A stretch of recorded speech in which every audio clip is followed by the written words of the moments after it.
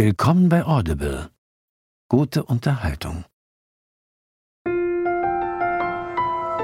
Willkommen bei Audible. Gute Unterhaltung. Audible Studios präsentiert Made in Germany. Was war denn der schlimmste Job, den Sie jemals hatten? Der war tatsächlich Berlin. Da brauchen wir nicht drum herum. Es gab auch viele Höhen und Tiefen. Immer. In meinen gesamten beruflichen Abschnitten gab es Höhen und Tiefen. Viel Freude, manchmal hat mich auch geärgert. Aber das Schlimmste, was ich machen musste, war Berlin. Das ist Horst Ammann. Er kommt im Spätsommer 2012 als technischer Leiter an den BER, also ein paar Monate nach der verschobenen Eröffnung. Horst Ammanns Aufgabe: aus der Baustelle einen funktionierenden Flughafen machen. Aber er merkt schnell, die Situation ist unübersichtlich, die Stimmung angespannt. Mein erster Gedanke war, als ich die Baustelle wirklich das erste Mal gesehen habe, und da habe ich nur einen Teil davon gesehen, wie konnte wer auch immer nur im Ansatz glauben, dass der im nächsten Jahr fertig wird. Das war eine reine Baustelle. Die Vollhonks von der Baustelle. Und damit kriegt das Ding eine noch absurdere dramatische Dimension. Man verflucht den Tag, an dem man dieses Mandat angenommen hat. Und da hat Politik auch seine Grenzen, egal wer dort sitzt. Es ist viel komplizierter, sich der Verantwortung zu stellen, meine sehr verehrten Damen und Herren. Also es war eine düstere Zeit.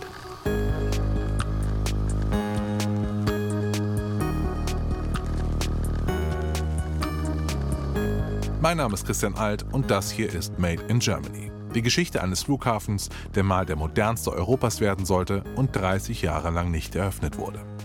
Er hat Milliarden Steuergelder gekostet und manche Menschen ihren Job. Mich interessiert, was ist dort mit unseren Steuergeldern eigentlich passiert und wie konnten die Verantwortlichen so lange damit durchkommen.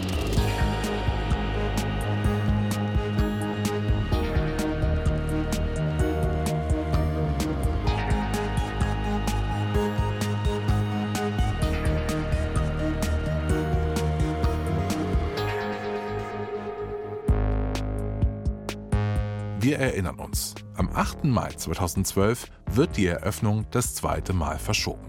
Ein paar Wochen vor der großen Eröffnungsparty, wo auch Angela Merkel da sein sollte. Und zwar, weil Klaus Wowereit als Aufsichtsratsvorsitzender falsche Entscheidungen getroffen hat. Er hat zum Beispiel verhindert, dass es einen Generalunternehmer gibt. So waren es dann am Ende 37 kleine Firmen.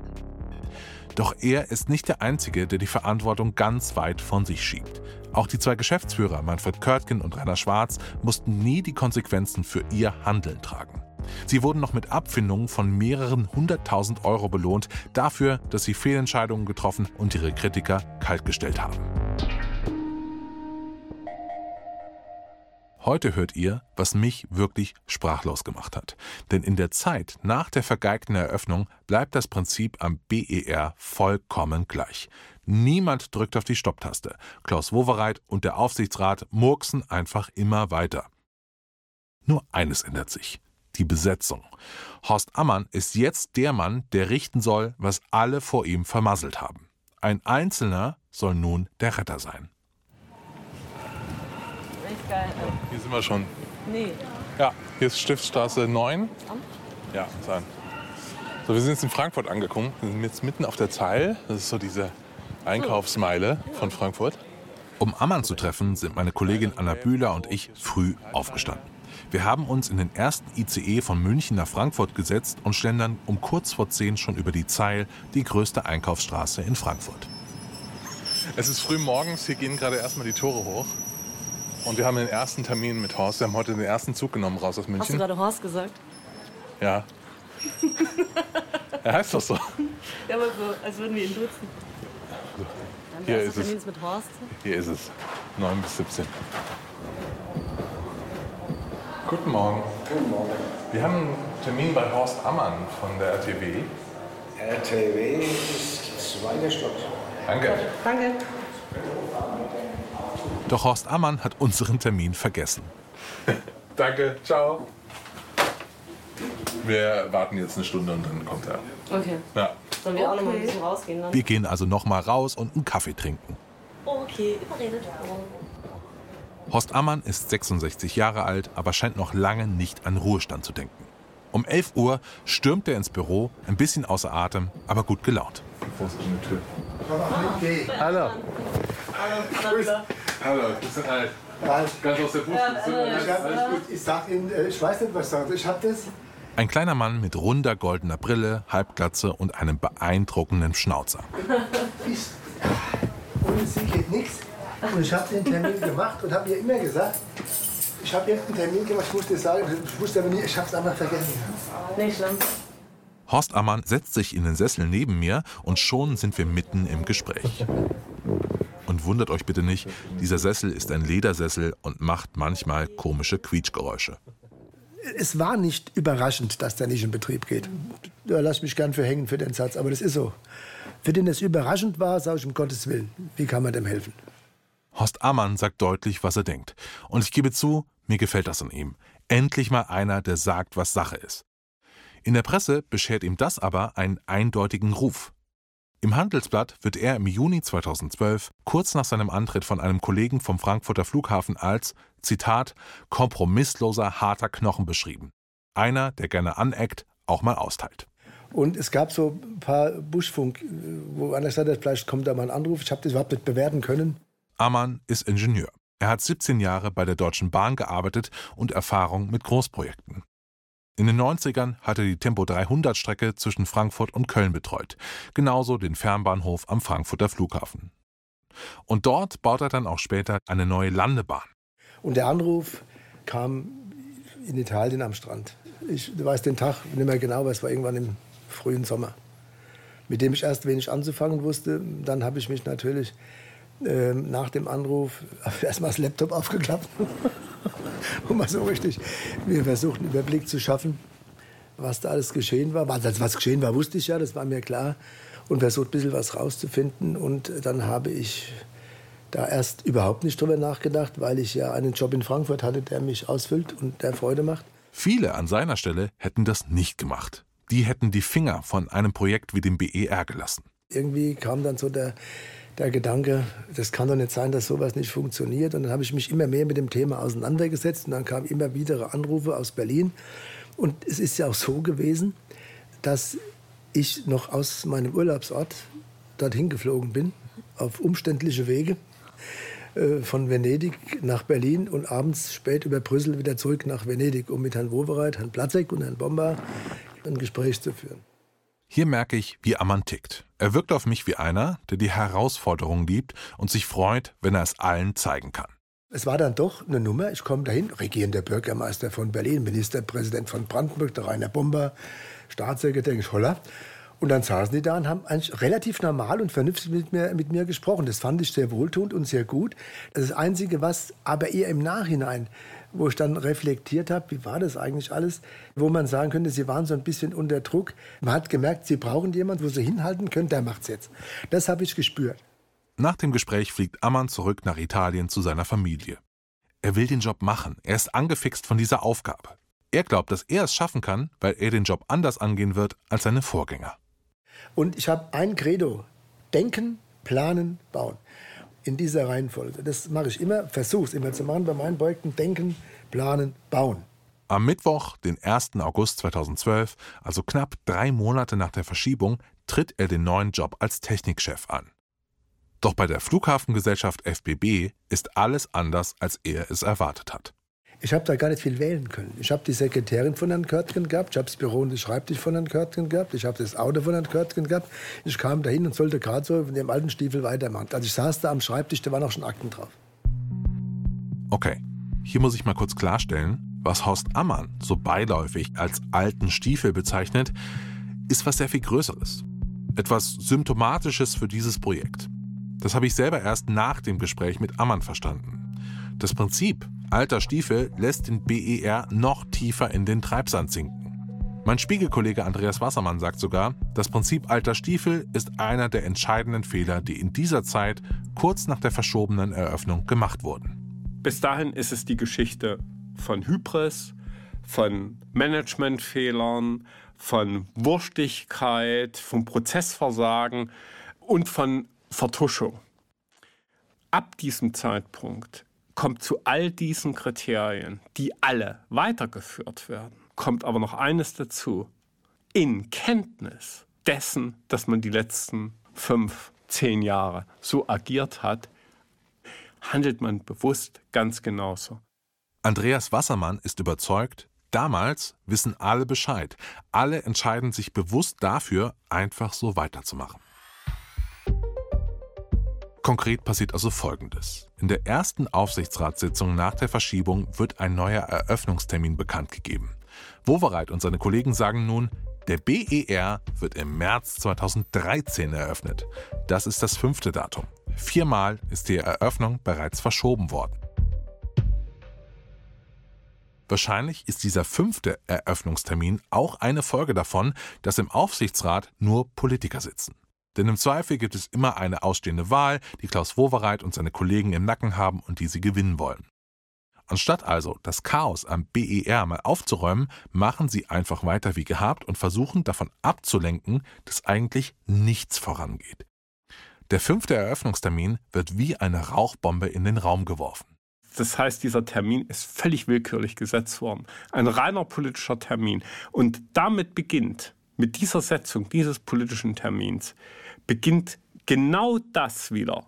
Und zwar in Kenntnis dessen, dass man einen Termin gerade 4 Wochen vorher abgesagt hat, beginnt derselbe Prozess wieder wie vorher.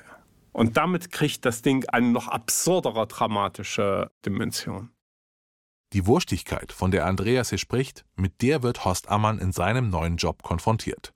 Klaus Wowereit und der Aufsichtsrat setzen einen Termin und Horst Ammann muss den jetzt irgendwie erfüllen. Das erste Gespräch war noch im Gespräch das Thema, ich soll es sicherstellen, deshalb sei ich geholt worden, den März 2013 sicherzustellen. Das war im Sommer 12, ich sagte, Leute, ich weiß gerade, wo der Flughafen ist, aber mehr weiß ich nicht, mache ich nicht. Ammann möchte erst einmal analysieren, in Ruhe und mit Zeit. Denken, planen, bauen, das ist sein Credo.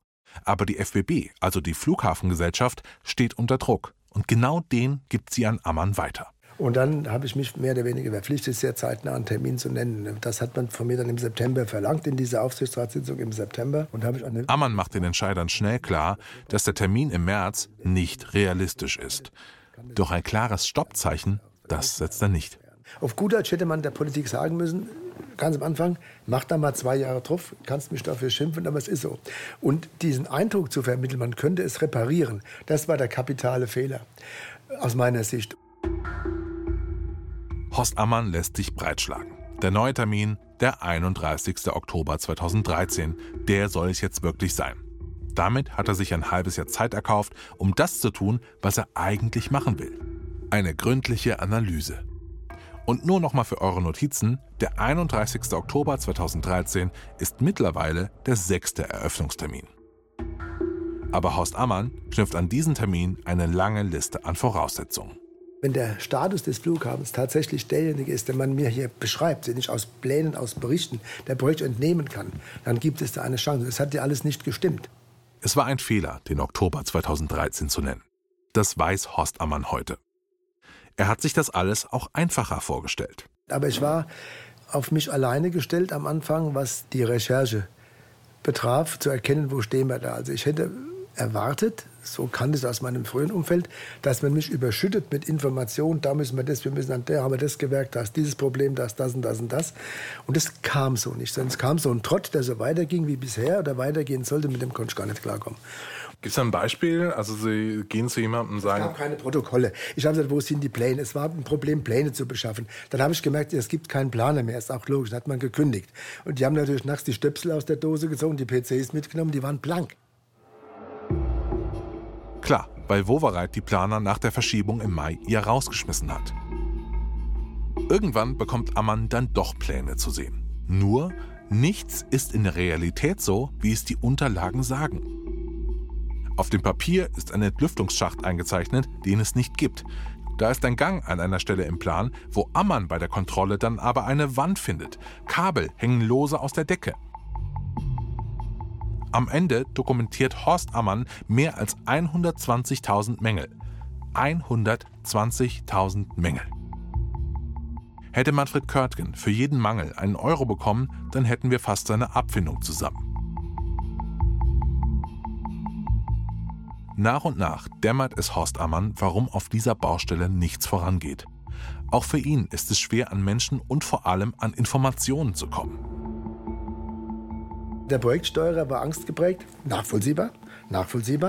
Ich habe das bis zu meinem Abgang, sage ich mal, dort nicht geschafft, die alle schlussendlich und richtig zu verstehen. Ich habe mir Mühe gegeben, ganz ehrlich. Es waren ein paar da, mit denen konnte ich vernünftig reden, aus meiner Sicht. Es gab einige, wo ich gespürt habe, die sagen mir nicht das, was sie alles wissen, weil sie es nicht wollen oder nicht dürfen oder nicht können. Ich habe keine Ahnung, warum. Da kommt keiner zu dir und sagt, Mann, wir haben da einfach nur Mist gebaut und wir hätten das. Und klar, das wollten die nicht. Und dann habe ich mir das so erklärt. Bereits in der letzten Folge habe ich euch ja schon vom Klima der Angst auf der Baustelle erzählt. Und dazu kommt in dieser Zeit auch der immens hohe Zeitdruck, den hat Ammann sich ja inzwischen selbst zuzuschreiben. Horst Ammann muss schon wenige Monate nach seinem Antritt als Technikchef die unangenehme Wahrheit aussprechen. Ende Oktober war mir mathematisch gewiss klar, dass im Jahr 13, auch im Jahr 14, niemals dieser Flughafen betrieben werden kann, weil Planung fehlt und weil vor allem Bauleistung und Fertigstellungsleistung fehlt ohne Ende. Er sagt, es kann keine Eröffnung im Oktober 2013 geben. Das bedeutet für die politischen Verantwortlichen, der BER kommt aus dem Krisenmodus nicht raus. Welche Fehler, wenn wir schon bei Fehlern sind, haben Sie denn selbst beim BER gemacht? Ja, das ist eine wichtige Frage. Das fragt mein Kollege Michael Bartlewski, Rainer Bomber. 2012 war er Staatssekretär beim Bundesverkehrsministerium und Aufsichtsratsmitglied der Flughafengesellschaft. Aus heutiger Sicht bewertet er die Entscheidung, die der Aufsichtsrat getroffen hat, selbst etwas kritisch.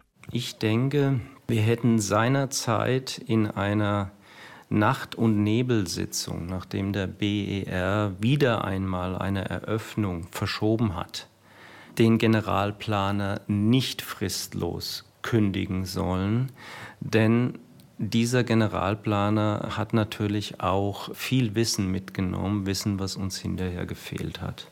Das war so eine Entscheidung, an die ich mich gut erinnern kann, die man heute sicherlich hätte anders machen müssen.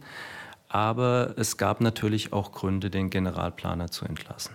Wie ist diese Entscheidung zustande gekommen? Ist man dann auch in der Sitzung, brüllt sich gegenseitig an, nein, doch, wie läuft denn sowas ab?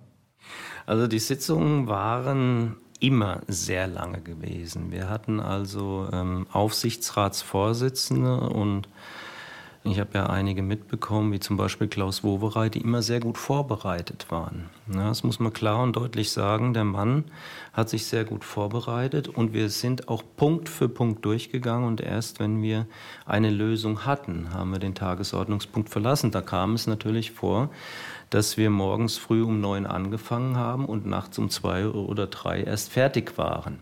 Mit Generalplaner meint Bomber hier die Architekten, die gekündigt wurden. Rainer Bomber ist heute überzeugt, wenn hier weniger Prominenz in diesem Aufsichtsrat gewesen wäre, bin ich mir sicher, dass der BER, wenn mehr Fachwissen auch da gewesen wäre, mittlerweile schon fertig wäre. Es ist einfach zu viel berichtet worden, es ist zu viel auch schlecht geredet worden. Und es sind dann Entscheidungen getroffen worden, die das Ganze auch noch meines Erachtens verzögert hat.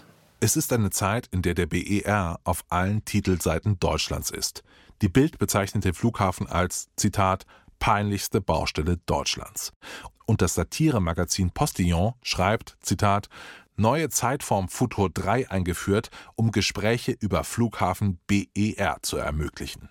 Ich will mal zum Beispiel die ZDF-Heute-Show nehmen. Es gab Zeiten, da war der BER quasi jede Woche drin. Ja? Die Vollhonks von der Baustelle. Ja?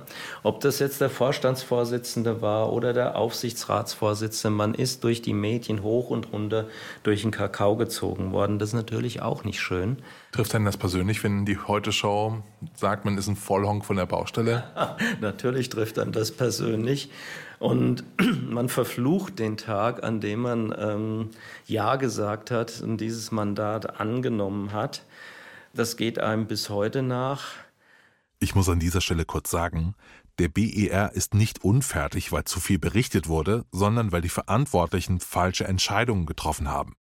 Auch prominente Aufsichtsratsmitglieder sollten ja in der Lage sein, unter Druck ihren Durchblick und Ruhe zu bewahren. Aber stattdessen hat der Aufsichtsrat die Planer entlassen. Da ist sie wieder, die Wurstigkeit.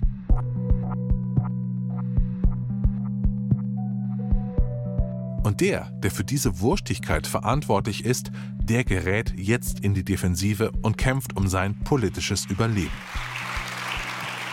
Vielen Dank. Das Wort hat jetzt der regierende Bürgermeister. Bitte schön. Klaus Wowereit. Herr Präsident, meine sehr verehrten Damen und Herren! Wowereit ist nach der Verschiebung 2012 politisch schwer angeschlagen. Plötzlich bekommt seine vermeintliche Teflonschicht Risse. Es ist das legitime Recht einer Opposition, die in der Verfassung vorgesehenen Rechte wahrzunehmen. Und dazu gehört auch, einer Regierung mit einem Misstrauensantrag die Grundlage für ihre Arbeit zu entziehen. Aber, liebe Frau Im Berliner Senat leitet die Opposition Anfang Januar 2013 ein Misstrauensvotum gegen Klaus Wowereit ein. Denn in der ersten Januarwoche kommt heraus, dass der mittlerweile 6. Eröffnungstermin im Oktober 2013 nicht zu halten ist. Das ist die Notbremse, die Horst Ammann zieht. Und wenn dann Herr Ammann mit Schreiben vom 4. Januar zu dieser Erkenntnis kommt, ja, wir können diese Probleme lösen, aber es sind so viele Probleme da, die auch in ihrer Dimension neu bewertet worden sind. Und dementsprechend dann sagt, ich sage das lieber rechtzeitig. Ich kann heute leider diesen Termin schon nicht halten. Dann ist das nicht ein politisches Versagen, sondern dann ist es eine Expertenmeinung, die sich damit manifestiert. Und da hat Politik auch die Grünen, die Linke und vor allem die Piraten werfen Wowereit vor, die Öffentlichkeit über den Zustand des BER getäuscht zu haben. Wowereit aber wehrt sich. Ihnen geht es doch eigentlich gar nicht um die Situation am Flughafen, schon gar nicht, was kann man da verbessern oder was kann man da verändern. Für Sie ist das ein willkommener Anlass, hier eine Generalabrechnung zu machen. Er verteidigt sich und die Maßnahmen, die er nach der gescheiterten Eröffnung im Aufsichtsrat beschlossen hat. Die Verzögerung, die Entlassungen. Aber klar muss er seinen politischen Gegnern nun auch was bieten. Um seinen eigenen Kopf zu retten, ist er bereit, seinen langjährigen Vertrauten Rainer Schwarz fallen zu lassen. Schwarz wird als Geschäftsführer gehen müssen. Außerdem gibt Wowereit seinen Vorsitz im Aufsichtsrat an seinen Parteikollegen und den Ministerpräsidenten von Brandenburg, Matthias Platzek, ab. Und in der Tat, der Aufsichtsratsvorsitz geht von Berlin nach Brandenburg. Damit ist nicht gesagt, dass eine neue Politik passiert, meine sehr verehrten Damen und Herren. Nein, das kann auch gar nicht der Fall sein, weil Brandenburg steht zu seiner Verantwortung, genauso wie Berlin zu seiner Verantwortung steht. Es ist viel anstrengender und es ist viel komplizierter. Es ist viel komplizierter, sich der Verantwortung zu stellen, meine sehr verehrten Damen und Herren. Und ich gehöre zu denjenigen, die nicht weglaufen, sondern sich dieser Verantwortung stellen. Klaus Wowereit übersteht das Misstrauensvotum. Er bleibt regierender Bürgermeister Berlins. Vorerst. Rainer Schwarz geht wie angekündigt und erstreitet sich später vor Gericht seine Millionenabfindung. Derweil wird ein neuer kaufmännischer Geschäftsführer für den BER gesucht. Die Politiker und die Aufsichtsratsmitglieder sind all der Meinung, das müsste jemand sein, der das Standing hat, so eine Geschichte zu wuppen. Der damalige Bundesverkehrsminister Peter Ramsauer erinnert sich daran, dass es damals schnell einen klaren Favoriten gibt. Wir haben eines, glaube ich, montags morgen gesagt, jetzt ist der Schwarz raus, wir brauchen jetzt einen Nachfolger. Und dann habe ich zu Rainer Bomber gesagt, Herr Staatssekretär, ich beauftrage Sie jetzt hochoffiziell. Und dann wurde also weitergesucht und dabei fiel dann intern sehr schnell der Name Hartmut Medorn. Rufen Sie den Medorn an. Und er hatte um 2 Uhr nachmittags den Medorn an der Strippe. Er hat ihn, ich glaube, beim Golfspielen in Südfrankreich aufgestöbert. Hartmut Medorn, der ja von verschiedenen Seiten sowohl innerhalb der Bundesregierung als auch innerhalb der beteiligten Landesregierungen Brandenburg und Berlin als wohl die Geheimwaffe gesehen würde, wenn es jemand schaffen könnte, diesen Flughafen irgendwie auf die Piste zu bringen, dann wäre das Hartmut Medorn. Tja, und dann kam der Stein ins Rollen. Ich habe gesagt, prima. Und nicht nur Peter Ramsauer freut sich, sondern auch Horst Ammann. Immerhin hat Medorn vorher schon große Unternehmen wie die Deutsche Bahn, die Heidelberger Druck und Air Berlin geleitet. Ich wurde von einer Journalistin gefragt, wie ich das empfinde. Ich sagte, prima, alles wunderbar, machen wir gemeinsam. Er ist Geschäftsführer und jeder hat seinen Aufgabenbereich, so sinngemäß. Ich habe damals nicht gewusst. Das wusste ich ja wirklich nicht. Ich habe gedacht, der Herr Medorn ist der Ersatz für Herrn Schwarz. Und der macht die Geschäftsführung, alles, und ist der große Geschäftsführer, er hat auch wäre Sprecher, alles gut, und lässt den Ammann da seine Technik weitermachen. Das war mein Gedanke damals noch. Und so ist es entstanden. Im März kommt Hartmut Medorn an den BER. Eine Sache verändert sich im Vergleich zu seinen Vorgängern. Vom Modell der Doppelspitze hält der nämlich nichts. Und er hat mir sehr schnell gesagt, nee, das macht alles der Geschäftsführer selbst. Da bin ich doch. Ja, nee, das mach ich, du machst das nicht. Hartmut Medorn will die FBB umgestalten. Für diesen Podcast wollte er leider kein Interview geben. Mein Kollege Andreas Wassermann aber hat ihn für die Spiegel-Story über den BER mal getroffen. So ist er auch aufgetreten, gleich am Flughafen. Also er hat sich natürlich erstmal maßlos darüber aufgeregt, dass irgendwie diese Büros alle in einem Zustand sind, wo man eigentlich nicht arbeiten kann, weil das ist alles so verschnarcht. Das hat alles so viel Patina. Und dann fand er, als er das erste Mal über die Baustelle am BER gegangen ist, überall würde es Dreckecken geben und diese Baustelle sei nicht sauber. Und das Erste, wofür Hartmut Medorn gesorgt hat, war Baucontainer der Firmen, die auf dem Flughafengelände neben dem Hauptterminal standen, die abzutransportieren. Medorn will die eingeschlafenen Strukturen und Arbeitsprozesse in der Flughafengesellschaft von Grund auf umkrempeln. Alles soll einen Start-up-Charakter bekommen. Ständig gab es irgendwelche neuen PowerPoint-Präsentationen und alles wurde fortlaufend gemacht. Überall standen Flipcharts. Alles saß in einem umgebauten Gate-Bereich zu so einem kleinen Großraumbüro für ihren Laptops und ihren Kaffeebechern. Der Gedanke war gar nicht so schlecht. Er hat gesagt, ich muss die Leute motivieren. Das hatte er richtig erkannt, das hatte ich auch gesehen. Und da habe ich noch gedacht, ach, das könnte was werden. Ich muss die Leute motivieren, ich muss die an Bord holen, ich muss die alle mitnehmen. Und wir setzen uns mitten in die Baustelle. Da gibt es so einen Ruck und da gibt es Kaffee und Hörnchen. Und ich weiß, das war gut. Junge, alerte Berater saßen bis tief in die Nacht rum vor irgendwelchen Excel-Tabellen und es wurde so dieses typische, das was so in Unternehmen ja gerne gemacht wird, um eine vermeintliche Innovation und Geschäftigkeit zumindest zu inszenieren. Der Druck von außen ist groß, Medorn muss schnell liefern. Die Ära Medorn am BR könnte man auch so umschreiben, es wurde immer ein Strauß, ein Feuerwerk neuer Ideen abgebrannt, die allerdings genauso wie sie bunt schillernd aussahen, verglüht sind. Nach einer Weile beginnt Horst Ammann zu zweifeln. Da gab es immer riesen Sprintsitzungen morgens und ich habe mir immer gedacht, wann geht einer mal raus und guckt, was da tatsächlich zu tun ist und wie kommen wir da weiter. Wie die Politik will auch Medorn vor allem eins: Tempo. Er plant, die Abfluggates des Flughafens schon mal zu öffnen. Er will ein Etappenziel vorweisen. Dass die Passagiere aber auch irgendwie ins Gebäude kommen und einchecken müssen, tja.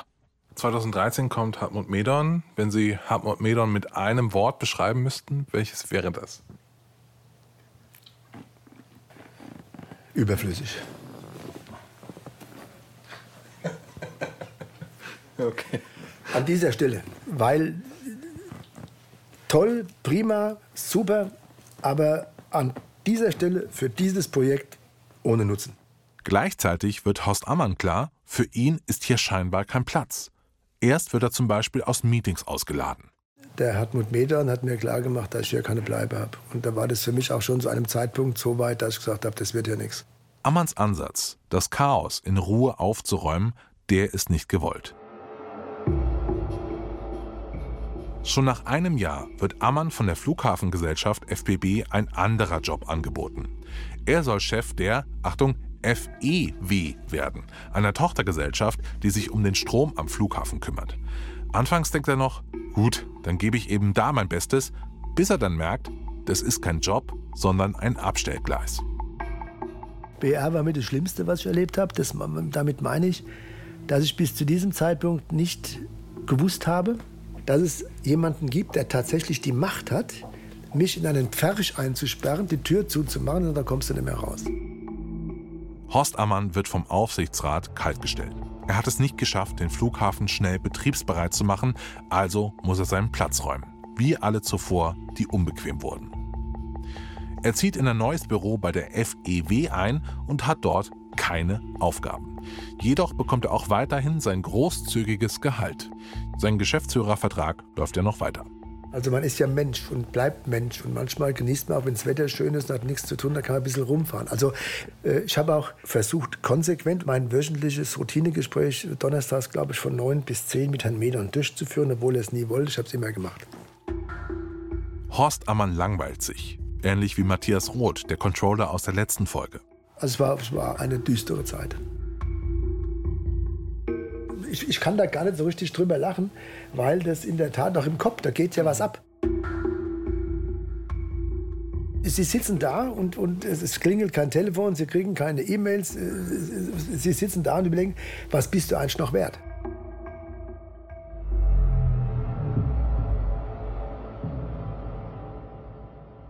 Wieder, fast ein Jahr später, im April 2014, wird Ammann offiziell freigestellt. Doch ohne ihn ist Medorn nicht wirklich weit gekommen. Die Bilanz: nur 3% der nötigen Arbeiten am Terminal sind erledigt. 3%. Vor allem eine entscheidende Sache bekommt auch Medorn nicht in den Griff. Diese Brandschutzanlage wurde in der zweiten Hälfte der Ära Medorn zum beherrschenden Thema, nämlich das Monster. Das Monster, das eigentlich diesen Flughafen, der eigentlich fertig ist, im Griff hat und deswegen dieser Flughafen nicht in Betrieb gehen kann.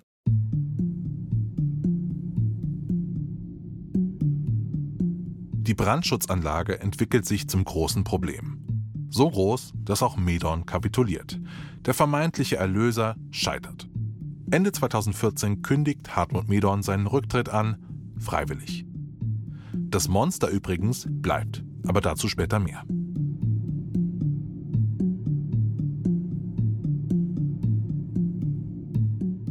Als ich meinen Kollegen Andreas Wassermann frage, was der Flughafen zu der Zeit, also in den Jahren nach der Katastrophe, gebraucht hätte, sagt der: Also es hätte jemand gebraucht, der weniger öffentlichkeitswirksam agiert, ruhiger, der eigentlich mit Ammann erstmal systematische Fehleranalyse macht und Entscheidungen im Aufsichtsrat vorlegt und sagt so, wir haben jetzt ein halbes Jahr uns das alles angeguckt und wir sind der Meinung, das geht nicht, das geht nicht, das geht nicht.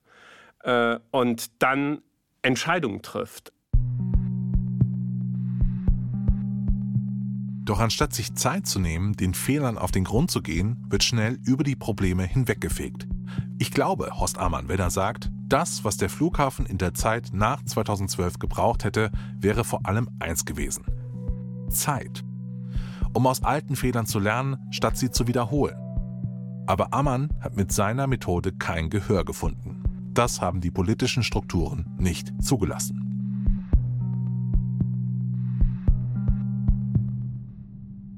Ihr erinnert euch bestimmt noch an Stefan Loge, den Landrat aus Dahme-Spreewald aus der ersten Folge.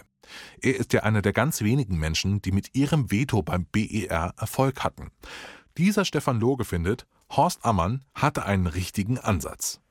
Also wenn ich hier jemand hervorhebe, dann von meiner Warte zwischendurch mal ein Geschäftsführer, wie sagt man, der hätte es gewuppt. Das war Herr Ammann. Herr Ammann war nur zu volkstümlich. Herr Ammann ist dann auch von einem ihm beigestellten großen Geschäftsführer eines ehemaligen Großkonzerns ja auch nicht mehr als tragbar bewertet worden. Aber der Kollege Ammann, der hat die Hemdsärmel hochgekrempelt und ist erstmal wie so ein Bulldozer durch diese Baustelle und hat alles, was seine Lebens- und Facherfahrungen sind, da unter Beweis gestellt.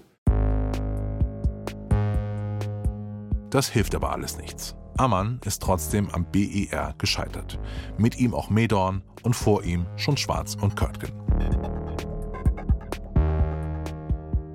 Wirklich geschadet hat es ihnen aber nicht. Und vor allem hat keiner von ihnen einen finanziellen Schaden davon getragen. Die wirklichen Verlierer vom Flughafen BER, das sind ganz andere Leute.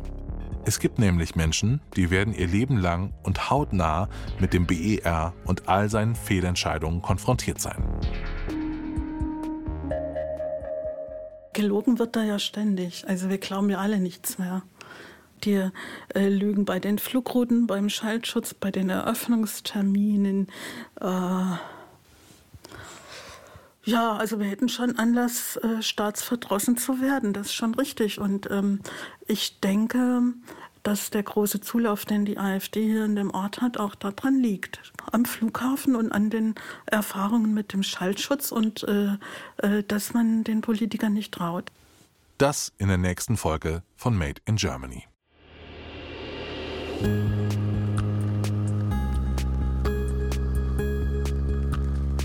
Dieser Podcast ist eine Produktion von Audible und der Spiegel in Zusammenarbeit mit Kugel und Niere. Executive Producer Elisabeth Rank und Yasemin Yüksel. Autoren Anna Bühler, Michael Bartlewski und ich, Christian Alt. Mit dem Spiegel-Redakteur und Experten Andreas Wassermann. Dramaturgie Christina Ebelt. Produktion und Sounddesign Hammer und Amboss.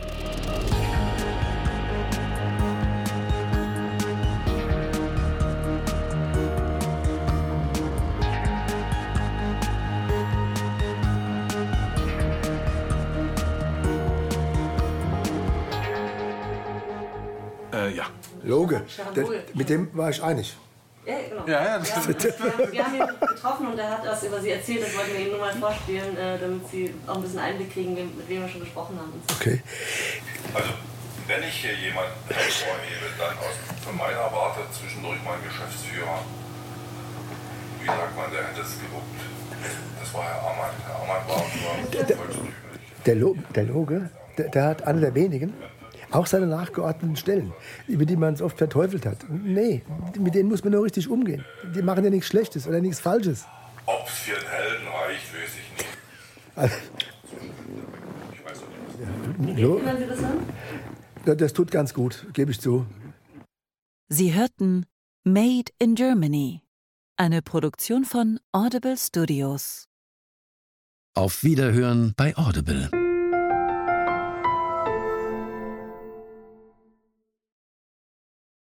Auf Wiederhören bei Audible.